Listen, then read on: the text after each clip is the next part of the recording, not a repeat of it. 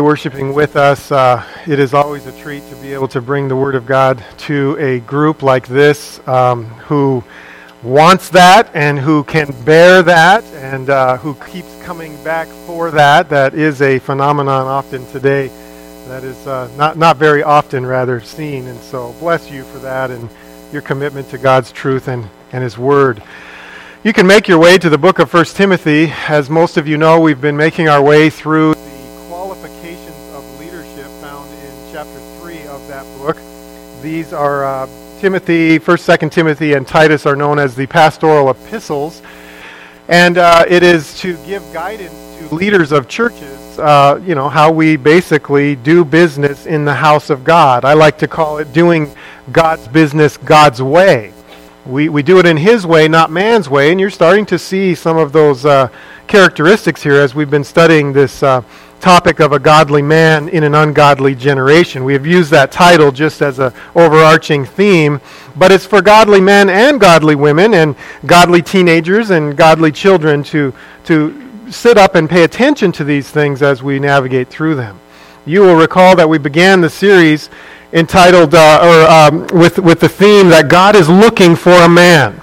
And we talked about the fact that this is not necessarily a corporate man. This is not necessarily a businessman. This is a man of character. We said that this will be a man of passion. We looked at verse 1 a few weeks back, that this is a man who aspires.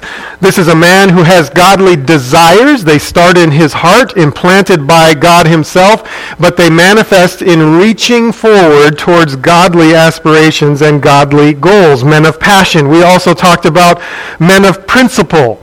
Men who are above reproach. We said that is that overarching theme of the study. It's one thing to have passion, but it can be misguided if you are not a man of principle. And we talked about those traits, what it means to be above reproach. That man can't be called in. He can't be arrested, as it were, legitimately and charged in a spiritual way. And today we're going to continue with our theme here, having seen men of passion, men of principle. Today we're going to be talking about a very uncomfortable subject. I want to just say this from the beginning, especially for men, especially for this man. We're going to be talking about men of purity. It is a very, very challenging topic for all of us who bear the reality of manhood, but especially just being human. Men and women, and the need to be men and women and to be a church of purity. What am I alluding to here? I'm alluding to verse 2 in our study here in 1 Timothy 3, talking first and foremost about the overseer and that he must be above reproach, the husband of one wife. The husband of one wife. We're going to be talking about what this means today under this general overarching principle of being men and women of purity. It's going to be a little uncomfortable today, guys. I'll tell you that from the start here.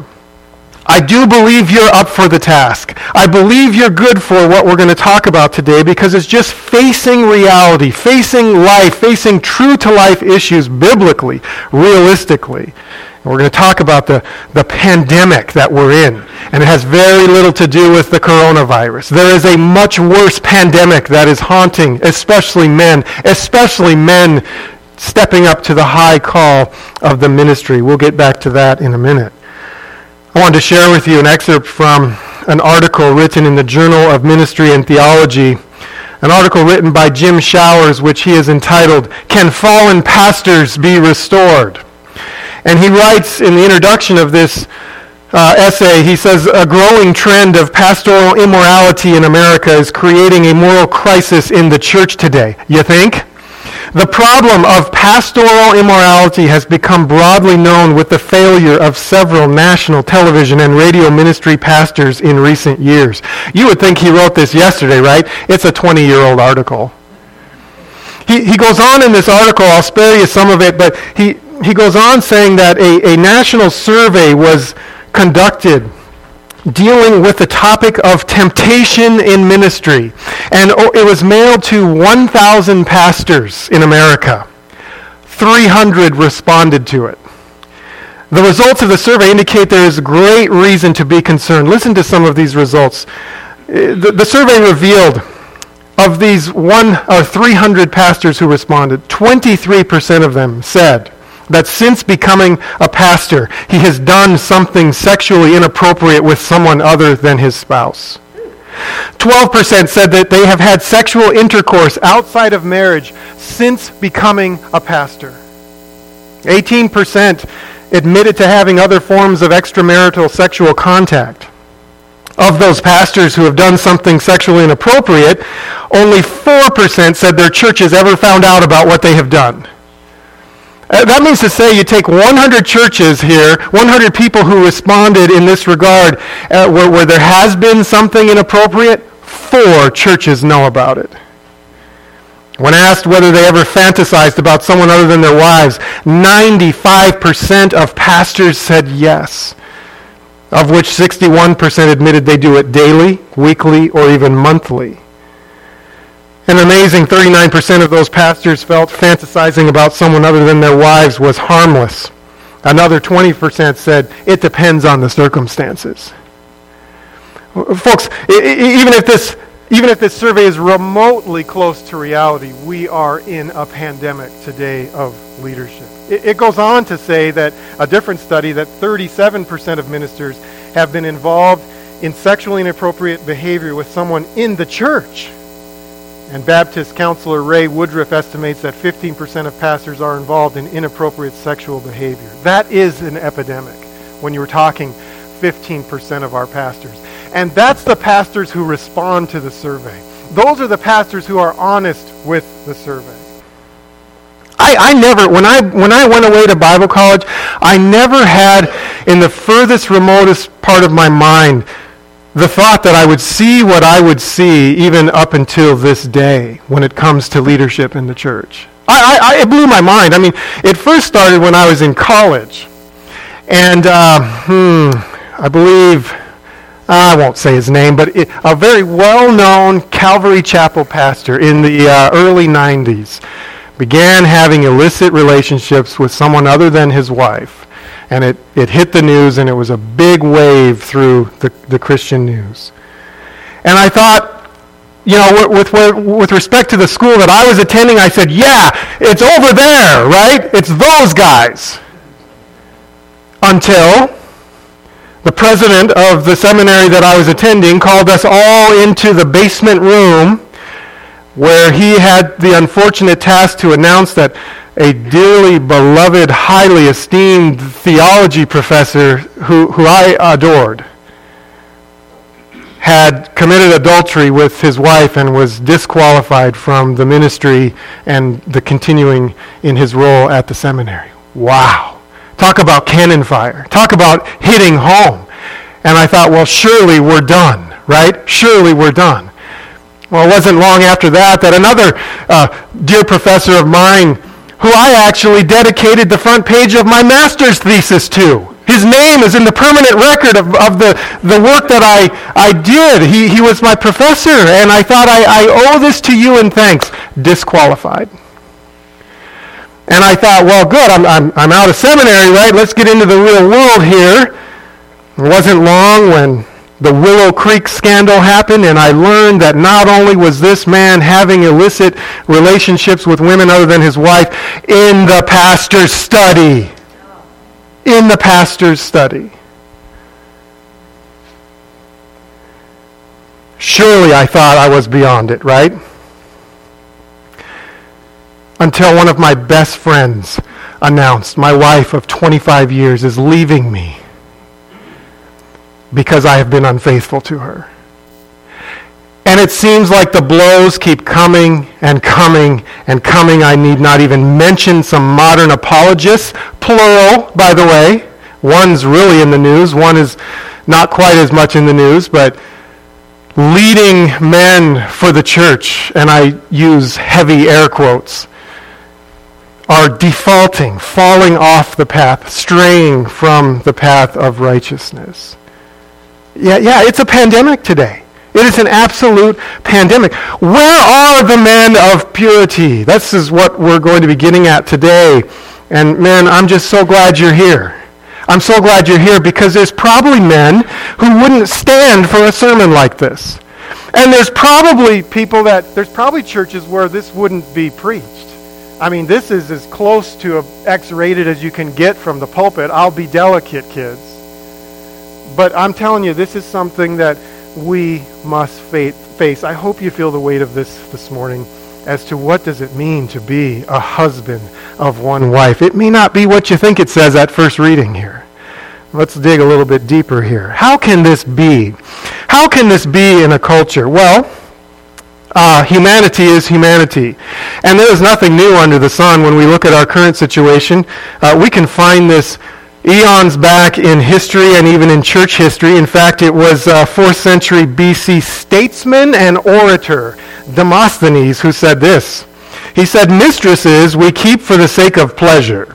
Concubines we keep for the care of our daily care of our persons, but wives we keep for legitimate children." In other words, we just got this three-way thing going on here, and whatever the need is, that's how does this happen? How can women be so degraded and downgraded and mishandled by men in society? And the church is not exempt. The church catches the disease. In fact, the Corinthian church had this disease as well, too.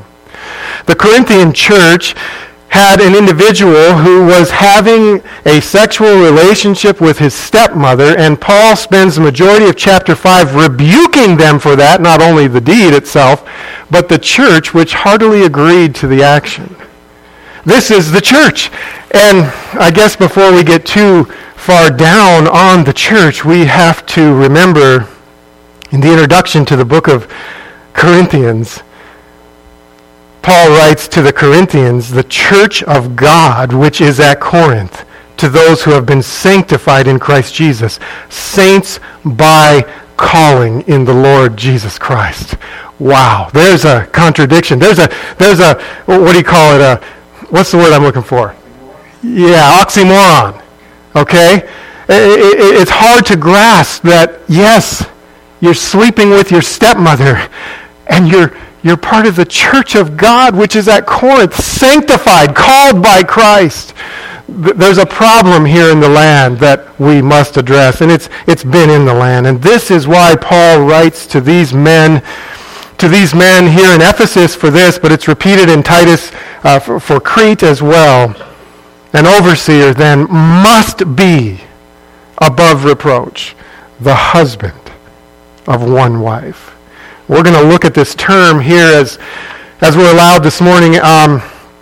If you're following along in your notebooks, I'm on page 19 here. Those are still available by email if you want one of those. But we got to look at this phrase. What does it mean, the husband of one wife? Well, there's 4 appearances of this phrase in Scripture I need to walk you through. And it's actually very simple language in the Greek here. We see the first one appear here in 1 Timothy 3:2. An overseer must be the husband of one wife. We see it again if you drop down to verse 12 of chapter 3. Let deacons be husbands of only one wife. We see kind of a reverse use of this in 1 Timothy 5:9. If you want to glance in chapter 5, verse 9, he speaks to women. Let a widow, a woman who has lost her husband, be put on the list if she is not less than 60 years old. This is a special care list that was in the church, that women who have lost their husband at that age should be cared for in the church. But not less than 60 years old, having been the wife of one man, it says. So there's kind of the female counterpart of whatever we're talking about today. Husband of one wife, wife of one husband, and having a reputation for good works, etc., etc. And then it appears again, of course, if you're there in Titus 1:6, and it's good to just flip back and forth between Timothy and Titus. If a man be above reproach, the husband of one wife is repeated there again. Now, in the Greek, this is a very simple construct. In Greek, it is mias gunaikos andra, or mias gunaikos aner. Mias is simply the Greek word one. It's very simple to interpret. One. Gunaikos, we get the word gynecology from that. It just is a Greek word for woman. And then andra or aner is the Greek word for man. We have connotations of that even today as well. And so what this means literally in the Greek, and there's some debate, but it means that an overseer must be a one wife or woman, man or husband. And we have some debate as to whether it should be translated husband or man, wife or woman, and I'll work you through some of this, but it's very simple. 3 little Greek words. An overseer must be an individual who is of a one-woman type of guy. And that's really the interpretation of the text here. Now, with that simplicity of the Greek language, there comes all kinds of messy interpretations that have been placed next to the purity of this truth, which I just have to hack through some of the weeds. I hope you'll be patient with me today here. I got to work through some of this so that we know very clearly what the apostle is referring to there. What does he mean, this man of one wife or man of one woman? What is he getting at here? Well, some believe that Paul is saying that the overseer must be married to the church. And this is definitely a Roman Catholic view. As you know, Roman Catholic priests are to be single, but they are to be single but also married in a sense. It's marriage in a metaphorical sense. Married to the church, and the church is your spouse, and the church is what you are to be devoted to. Those holding to this view, and not all Roman Catholics do, I should say, they don't root that teaching of celibacy in this text, but they will go to this. It's a clumsy attempt to propagate a celibate priesthood. Well, the problem with that is all other qualifications here that you see in the text are literal qualifications. I mean, they're not metaphorical whatsoever, so why would this first one be metaphorical in nature? Would you also have metaphorical verse 4, one who manages his own household well, keeping his children under control? Well, who are the children of a priest? Well, you'd have to say it's metaphorical, and you just get into all kinds of messes when you treat it that way. Further, this view contradicts Paul's clear teaching of 1 Corinthians 7, advising young men from the temptations of singlehood. And that if you have temptations as a single young man or older man, you are instructed by the word of the Lord to be married. And so the priest is no exception. It doesn't say, unless you're a priest. If you struggle with temptation, and by the way, I want you to know, I mention these with a great heaviness of heart. I have worked very closely with a number of Roman Catholic priests, and I love them. They are dear to me. They carry a reverence about them that I think is missing in a lot of Protestant circles. However, they are often in bondage in this very issue here, where God has allowed marriage as a good and gracious gift, but the church has forbidden it. And Paul warns about that. If you just look in 1 Timothy 4:3, we know this can't be true. It says, later times are coming, hypocrisy, liars, people who are seared in their own conscience as with a branding iron. Well, who are you talking about, Paul? Verse 3, men who forbid marriage.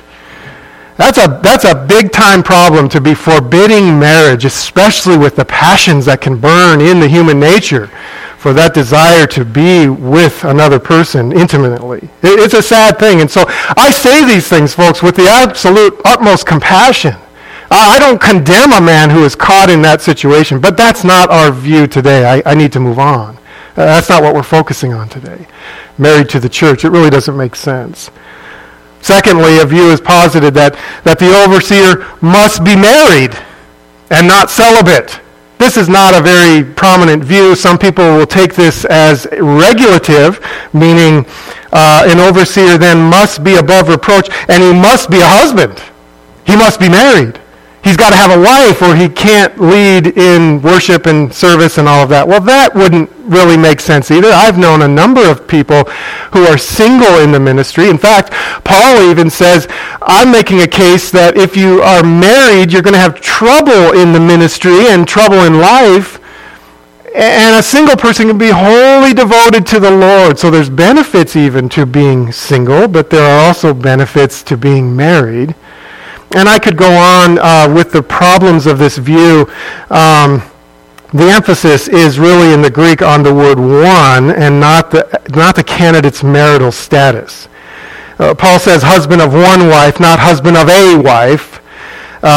Look for a man who has a wife. That just doesn't seem like there would be really any reason for that, though practically there would be. And Paul, the problem with this is Paul spoke of himself being single, and I suspect Timothy at this time in his age was probably single as well, so the very two men enforcing this standard are disqualified by the standard if it is that view. And I've got a few more other reasons I don't want to bore you with why this is. One other I'll add is the 1 Timothy 5:9 passage with the widows, because whatever it means for the men, it means for the women as well. Let the widows be the wife of one man. Yeah. In other words, put a widow on the list only if she was married. That doesn't make any sense for this view here. And let's move on with that. We can write off those first two. Now, a third view, which is not a bad view, I don't think it's the correct view, is that the overseer must be monogamous and not practice polygamy or have concubines. As you know, Israel's history was plagued with the issue of polygamy. Wherever we saw polygamy in the Old Testament, we saw tragedy, we saw devastation. But this issue of polygamy, we believe, although it was real at one time, we don't think it was really alive and well at this era in New Testament history. Yeah, it probably had some skirmishes that were still happening where men would have many wives. But and Roman law did have some provisions for this if certain pre-existing situations were there that you wouldn't have to divorce. But the problem with this view is that most believe polygamy was very rare at this time, not a pronounced concern where we would be warning men to stay, to be disbarred if you had more than one wife in this situation. And by the way, it's off topic, but missions to Africa really face this issue. Men who had several wives for many different reasons then became Christians and said, well, what do we do? Do we divorce all of them except the first one? Do we divorce all of them except the one we like? What do we do?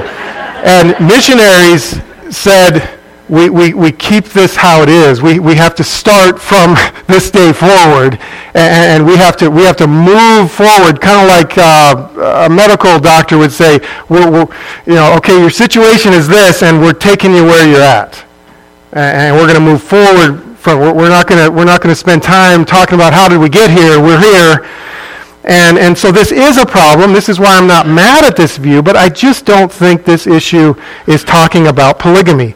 Also, go back to 5:9. You got to import the same meaning for this widow here. Let her be on the widow's list if she's not a polygamist. And that just seems very strange because that was unknown. Talk about a double standard, right? A guy could have a ton of wives, but a woman having several husbands? Unheard of. Absolutely unheard. Why is that, by the way? Why is that? I don't even want to ask that question.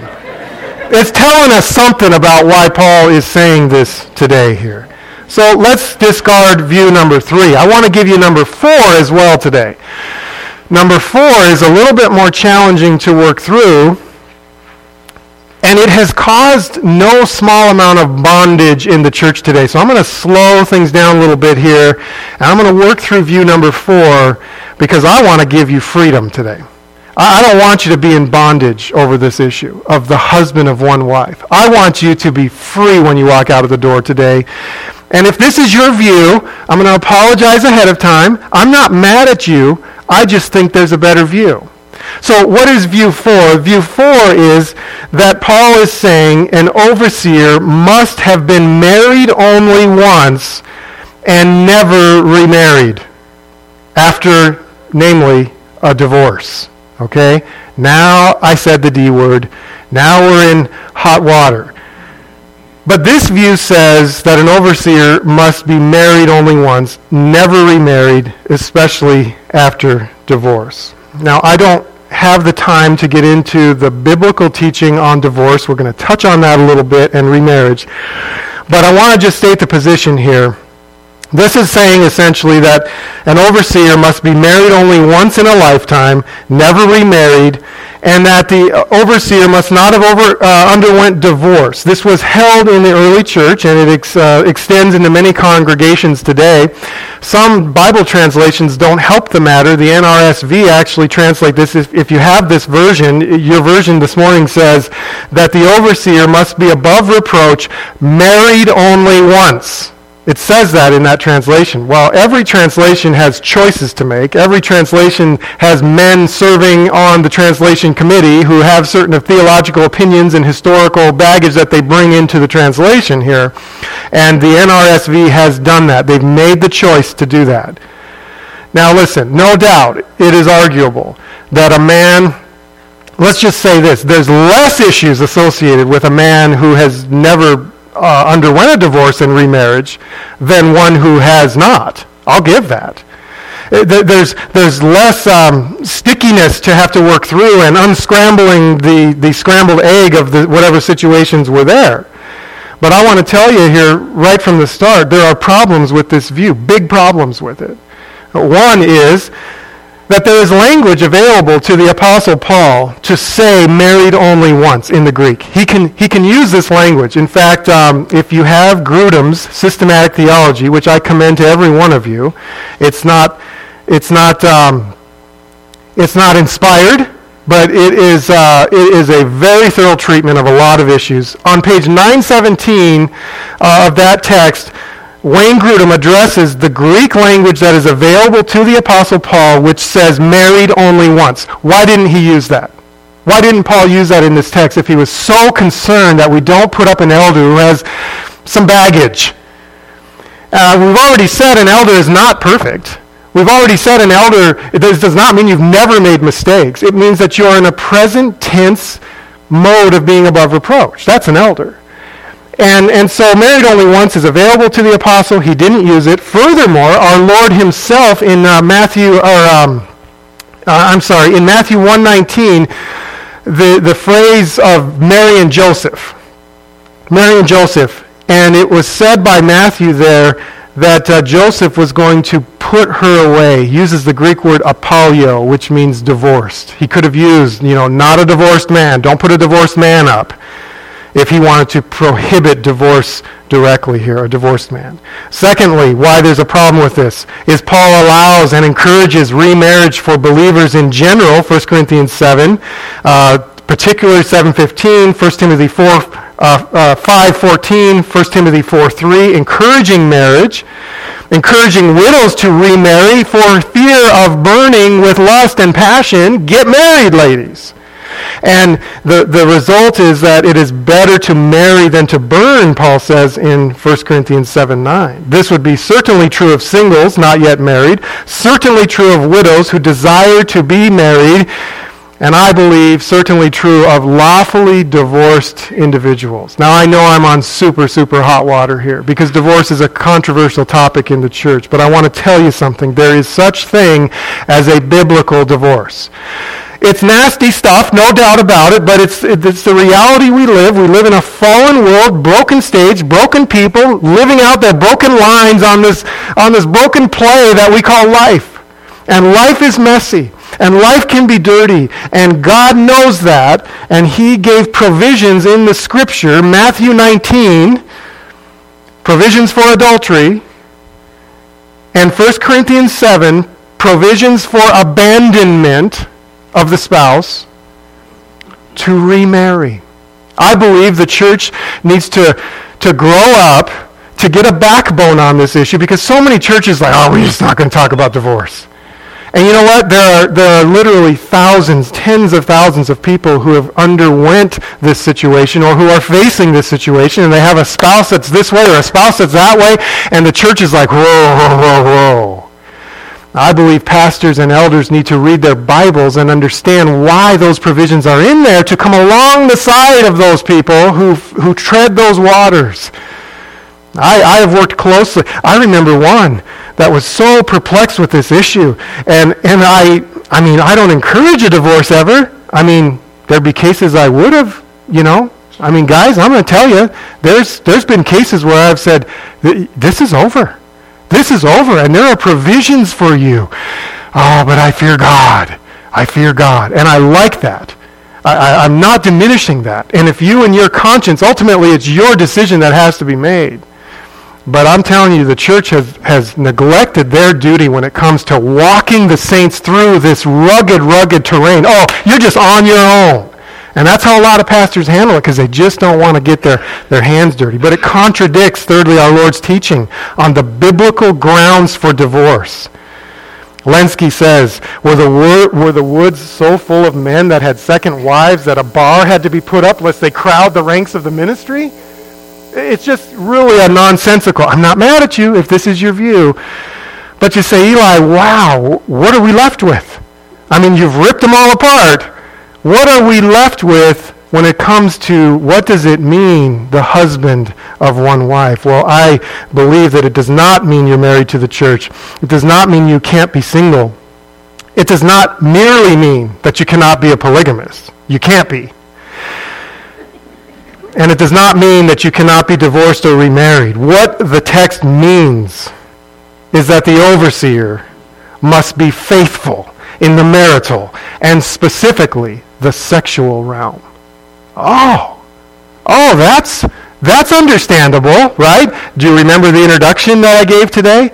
I'm starting to see now, because, we put all these rules and bars on things, when really, what has this whole series been about? Folks, it's been about the man's character. It's been about what the man stands for in the marital realm that he is currently in. And specifically, I believe it is a reference to the sexual realm. This is consistently rendered by the New International Version.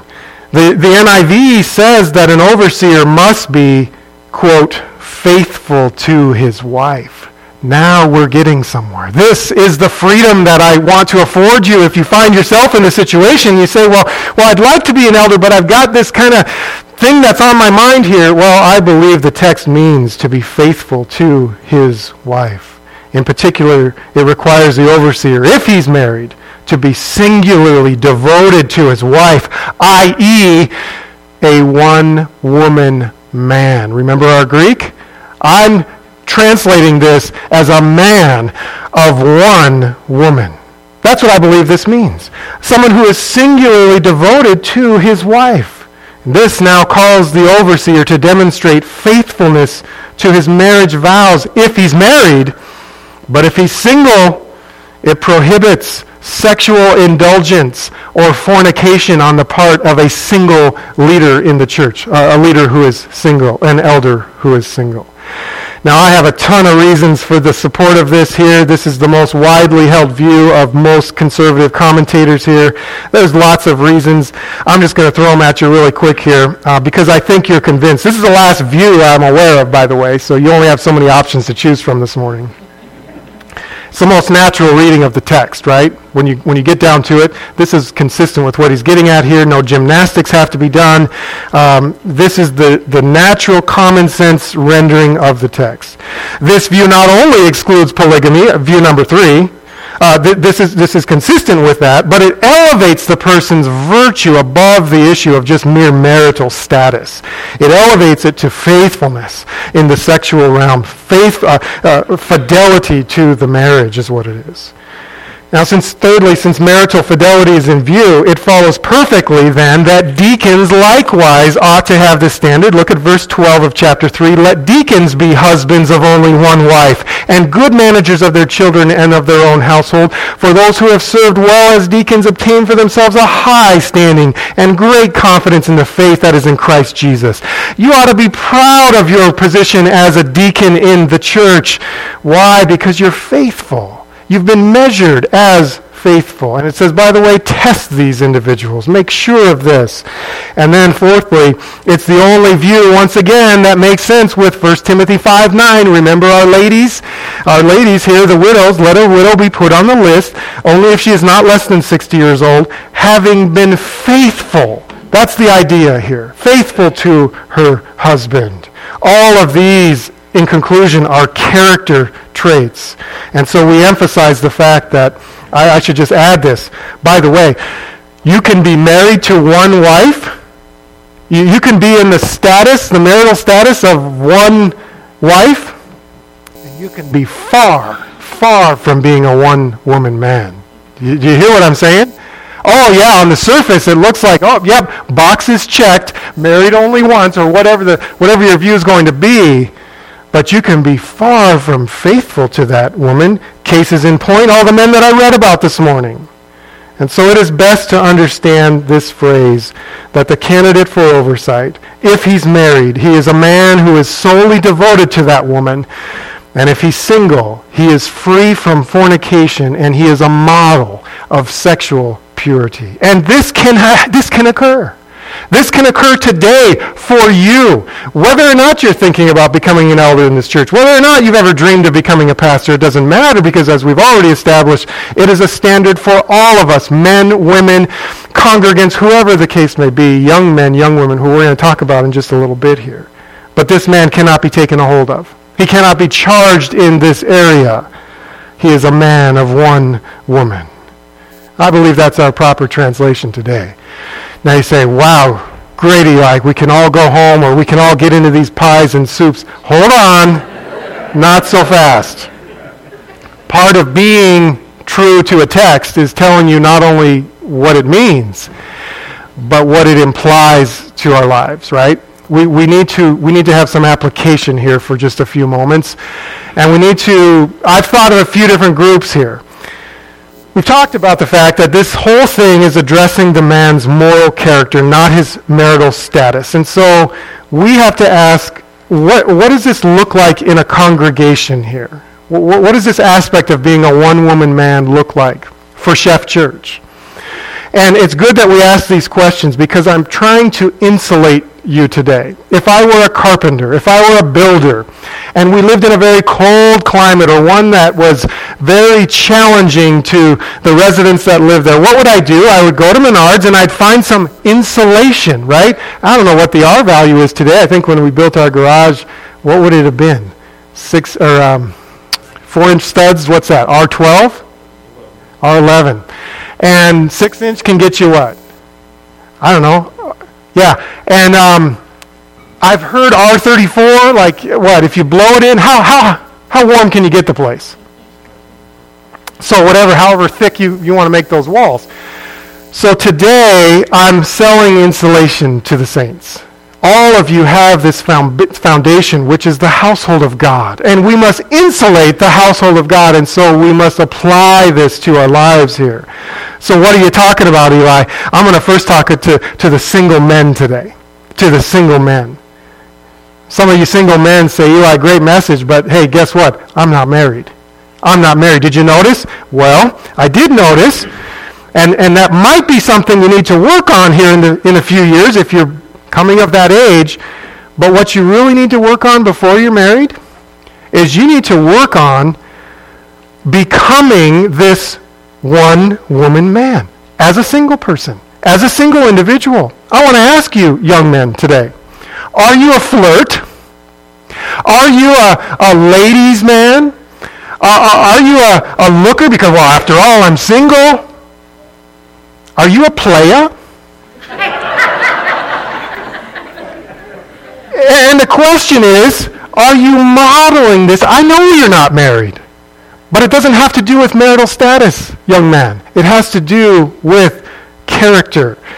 Are you modeling this? Or are you dating around? Are you playing the field? And I want to ask you a pointed question, young men. Are you potentially, now that you are a Christian, now that you have seen the light, and you've been called out of darkness, are you now jeopardizing possibly your future role as serving in an elder in the church? Because now you've been served, you've been informed, you know the standard, and yet you're playing around with it. You're toying with the standard. And so I just want to ask you, are you modeling this? Are you working towards this? Or are you jeopardizing future leadership at Chef Church, who needs you, by the way? I've said again and again, there is not a long line of men standing up for this calling, but you know what? There's going to be fewer if you disqualify yourself at this very young age. And so I'm pleading with you here. I'm passionate about this issue. Don't Be like those men who want the benefits of the married life without the responsibility of it, without the commitment of it. And as a result, you are defrauding other people. You know, that's probably enough, but I'm not going to stop there. I want to take you to 1 Thess chapter 4 to show you how serious this issue is. 1 Thess 4:1. Paul writes that beloved church. It says, "Finally then, brethren, we request and exhort you in the Lord Jesus, that as you receive from us instruction as you how you ought to walk and to please God, just as you actually do walk." Young men, I'm not pounding you out today. I know you walk in godliness, but it says excel still more. Verse 2, "For you know what commandment we gave you by the authority of the Lord Jesus. For this is the will of God." You ever wonder what the will of God for your life is, young men, young women? What am I going to do with my life? What's God's will for me? It's not lost. It's found in verse 3. This is the will of God, your sanctification, your purity.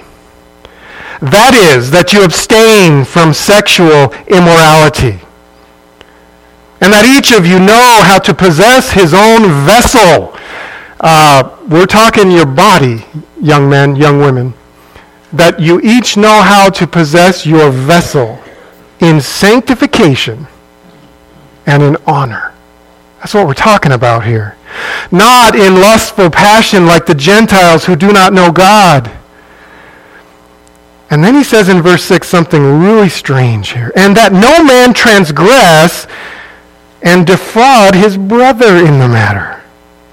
Because the Lord is the avenger in all these things, just as we also told you before and solemnly warned you." What does this mean, defraud your brother?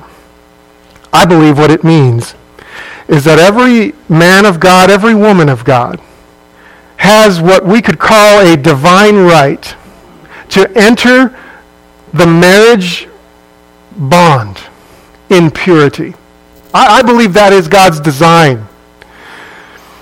And that when we take what is not ours because of the Gentilish lustful passions, that we cross the line and we take what really belonged to another man.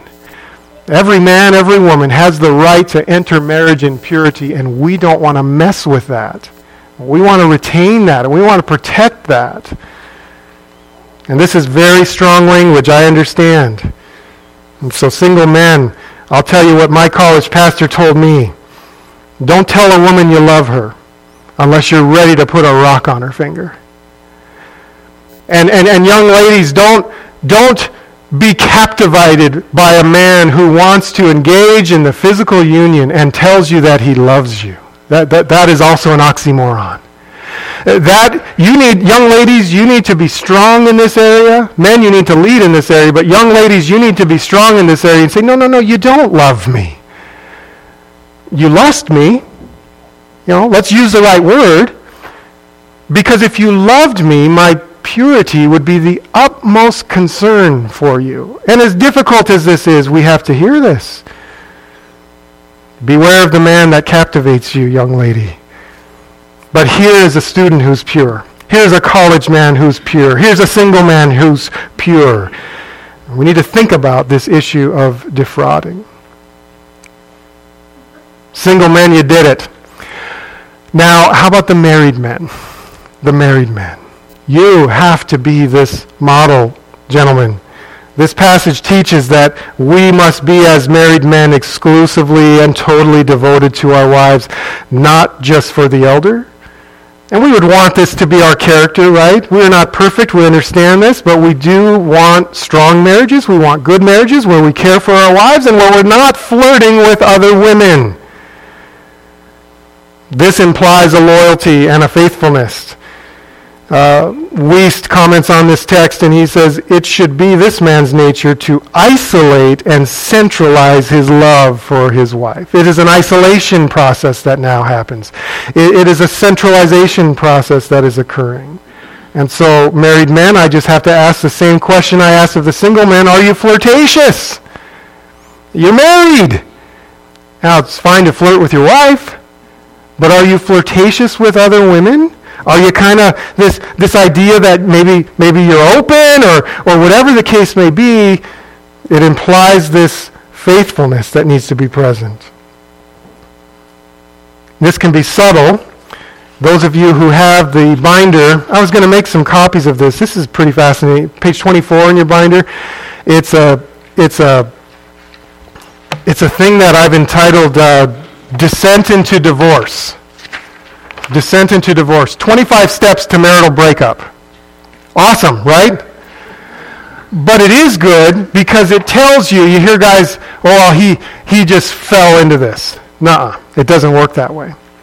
There are at least 25 steps that have to happen before that occurs. And it begins with emotional readiness, diminishing closeness between spouses, a growing awareness of a particular person, time spent thinking about that person, their attractiveness, their intelligence, they're better, they're younger. It then moves to an innocent meeting, unplanned or expected, who knows, but it's just innocent, we're just talking. Time spent comparing. Oh, this person, not my wife, but all the positives about her. Daydreaming, that turns into public lingering. That then moves to intentional meeting, private meeting, away from others' views. Be careful. Be careful, married men. Women as well. You find yourself in these private meetings away from all other people. Thinking about good times, meeting more frequently. Then the isolation becomes pleasurable isolation. You see how it's just getting deeper and deeper. Then that turns into supportive touching. Oh, I know. Then affectionate embracing. Then rationalization starts to kick in. I deserve a good relationship. It's not sexual. And then passionate embracing. Kissing, by the way, which is the last trip before the fall.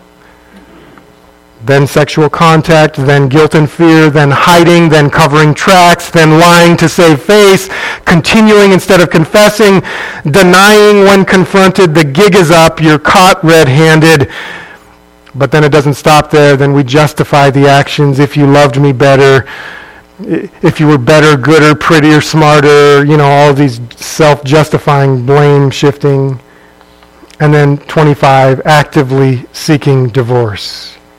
There's a lot of steps that can be there prior to the actual descent, landing at rock bottom here. But that's addressing the married man. I want to go to the book of Proverbs, if you will, really quick here. Proverbs chapter 6 speaks to this issue directly. 6 verse 27 asks rhetorically, can a man take fire in his bosom? And his clothes not be burned? I mean, can you imagine? I'm just going to be at the campfire tonight, and I'm just going to scoop a bunch of coals up and burning logs and just hug them.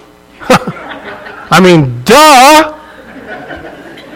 Or can a man walk on hot coals and his feet not be scorched? So is the one who goes into his neighbor's wife. Whoever touches her will not go unpunished. And then he illustrates it. Men do not despise a thief if he steals to satisfy himself when he's hungry, right? I mean, yeah, there'll be some consequences, but are you really going to... he's hungry. But when he's found, he must repay sevenfold. He must give the substance of his house. The one who commits adultery with a woman is... And this is really a soft sell of this word, lacking sense. That's a nice, polite American way of saying stupid. The one who commits adultery is stupid. He who would destroy himself does it. I have walked and lived with many men throughout my career, and I will tell you this, I have found in more cases than not, there are exceptions, divorce, especially due to adultery, ruins a man. It ruins a man. It ruins him financially. It ruins him mentally in cases. And here it says that you're destroying yourself. Wounds and disgrace he will find in his reproach. There's the word we're talking about here. That's the banner qualification. His reproach will not be blotted out, for jealousy enrages a man, and he will not spare in the day of vengeance. He will not accept any ransom, nor will he be content, though you give him many gifts. It's over as far as that relationship is concerned. That's the married men. This is heavy stuff today. And it's a high standard, and we understand this. You say, well, Eli, but what about King David? What about King David, right? Man after God's own heart, man of war, man of strength, right? King David. Well, what about King David?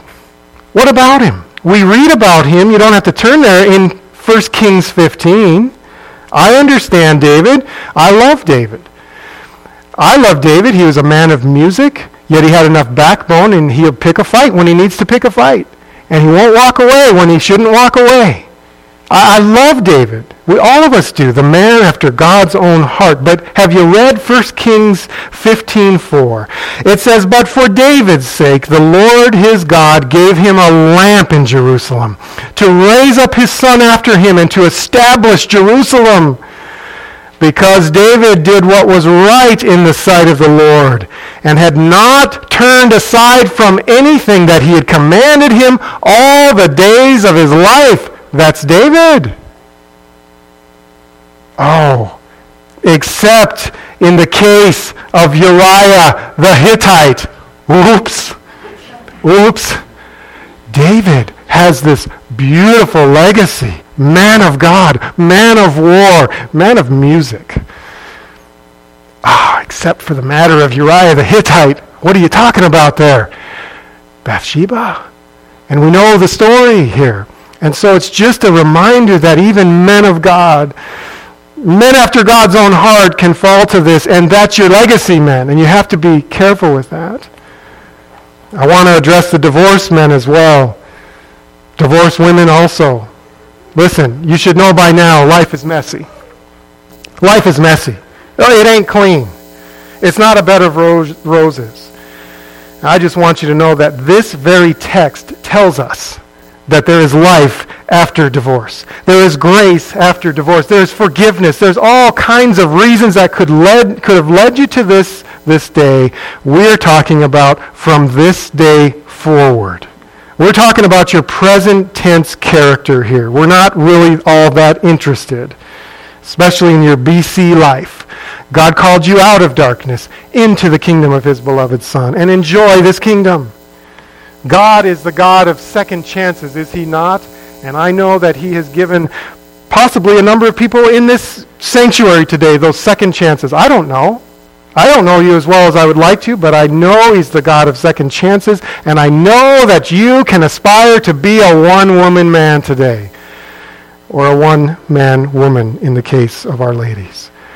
And then just to the church family as we wrap this up, to the men and women and everybody, we need to have as a pillar of commitment at Chef Church that we are a church that is rooted in sanctification and purity and honor.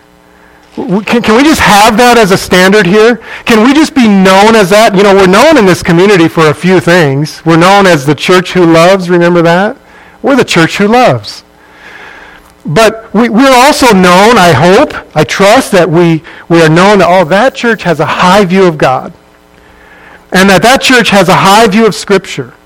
And a high view of leadership who are above reproach. And it starts with being a one-woman man or a one-man woman. This should be the desire of every one of our hearts today.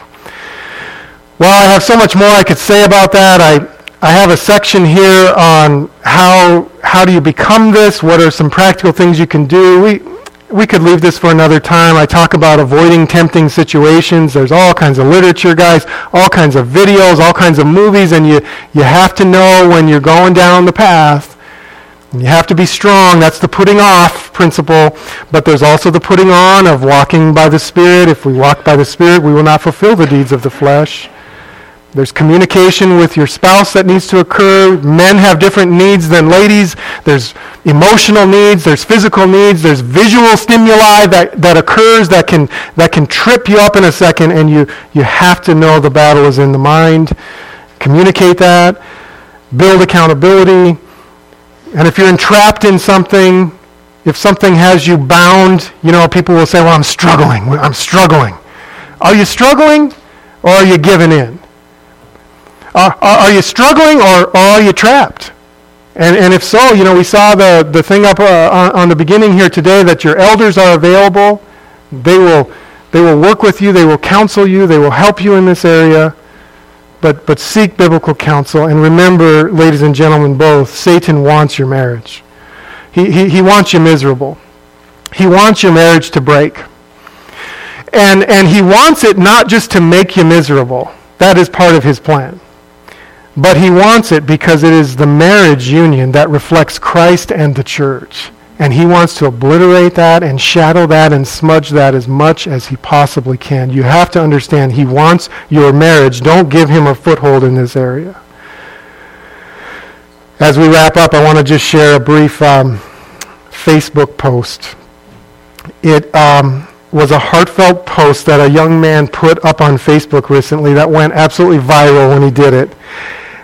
He titled it, "Don't say no to marriage, say yes, and keep saying yes until the day you die." Listen to this. He says, "I do can be two of the hardest words to say, and it's no wonder that many fiancés get cold feet at the altar. What if there's someone else out there who's even better? Despite those inevitable doubts, one man's case for a lifelong commitment left thousands of couples extremely touched. Dale Partridge, an entrepreneur and author, took to Facebook to explain why marriage to only one woman never gets boring. The secret? Appreciate how your partner changes over time." The full post reads as such, quote, "Men are so worried that marriage will leave them with only one woman for the rest of their lives. That's simply not true," he says. "I fell in love with a 19-year-old rock climber, married a 20-year-old animal lover, started a family with a 24-year-old mother, then built a farm with a 25-year-old homemaker. Today, I am now married to a 27-year-old woman of wisdom." I love that. 27-year-old woman of wisdom. Yeah. He says, "If your mind is healthy, you'll never get tired of one woman. You'll actually become overwhelmed with how many beautiful versions of her you get to marry over the years. Don't say no to marriage. Say yes, and keep saying yes until the day you die." With over 275,000 shares, his heartfelt words obviously struck a chord. No offense, one commentator wrote, "But this is some seriously cheesy cornball writing." And he says, "And it puts into words exactly what I was feeling staring at my wife earlier tonight." That's the idea, folks. That's what it's all about. And I believe if Partridge's words ring true, it sounds like the best is yet to come in that marriage. That'd be fun to check in later on, wouldn't it? And say, well, what is she now? What has she become now? But we need to view our spouses this way. Yes, there is beauty in the restriction of God's word. Oh, well, I don't get to get... Listen, it is saving you so much pain and trouble. I'm talking to you as one in my youth who didn't understand this concept. I'm talking to you as one who didn't have a pastor ranting and raving this stuff from the pulpit when I grew up. I didn't hear it. It was avoided. And guys, I'm saying this stuff because I love you, but I'm saying it because I've walked this path. And so I hope you're encouraged today. And if you're feeling like, well, I haven't been this guy. I'm not this guy. I just want to encourage you that today can be the day. Maybe you need to come to Christ to understand that, He is the perfect example of this. But maybe you need to rededicate your commitment to Christ and say that from this day forward, would you say that today? Would all of us say this today? That from this day forward, we will commit or recommit to be that man of passion, that man of character and principle, and that man of purity when it comes to our relationships with the opposite sex. Let's stand as we pray together and dismiss our service.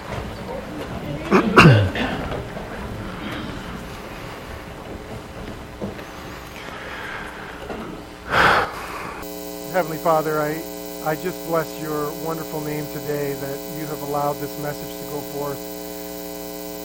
I so rejoice in the fact that you have built a body here of strong saints that can endure this, that can endure the content, that it can endure the length, Lord. May they forgive me for taking such extensive time on this, but Lord, it needs to be done. Father, I pray for the other churches as well. We are proud of Chef, but we don't want to be an isolated island either. We want to encourage other pastors, other teachers, other bodies of Christ, your body, to be bold in these areas, Lord, and to face the tough things that need to be faced. Lord, we thank you for the men of this congregation. We sense this from day one, that the men here are strong and they are committed. Keep them that way, Lord. Keep them in your power and in your spirit.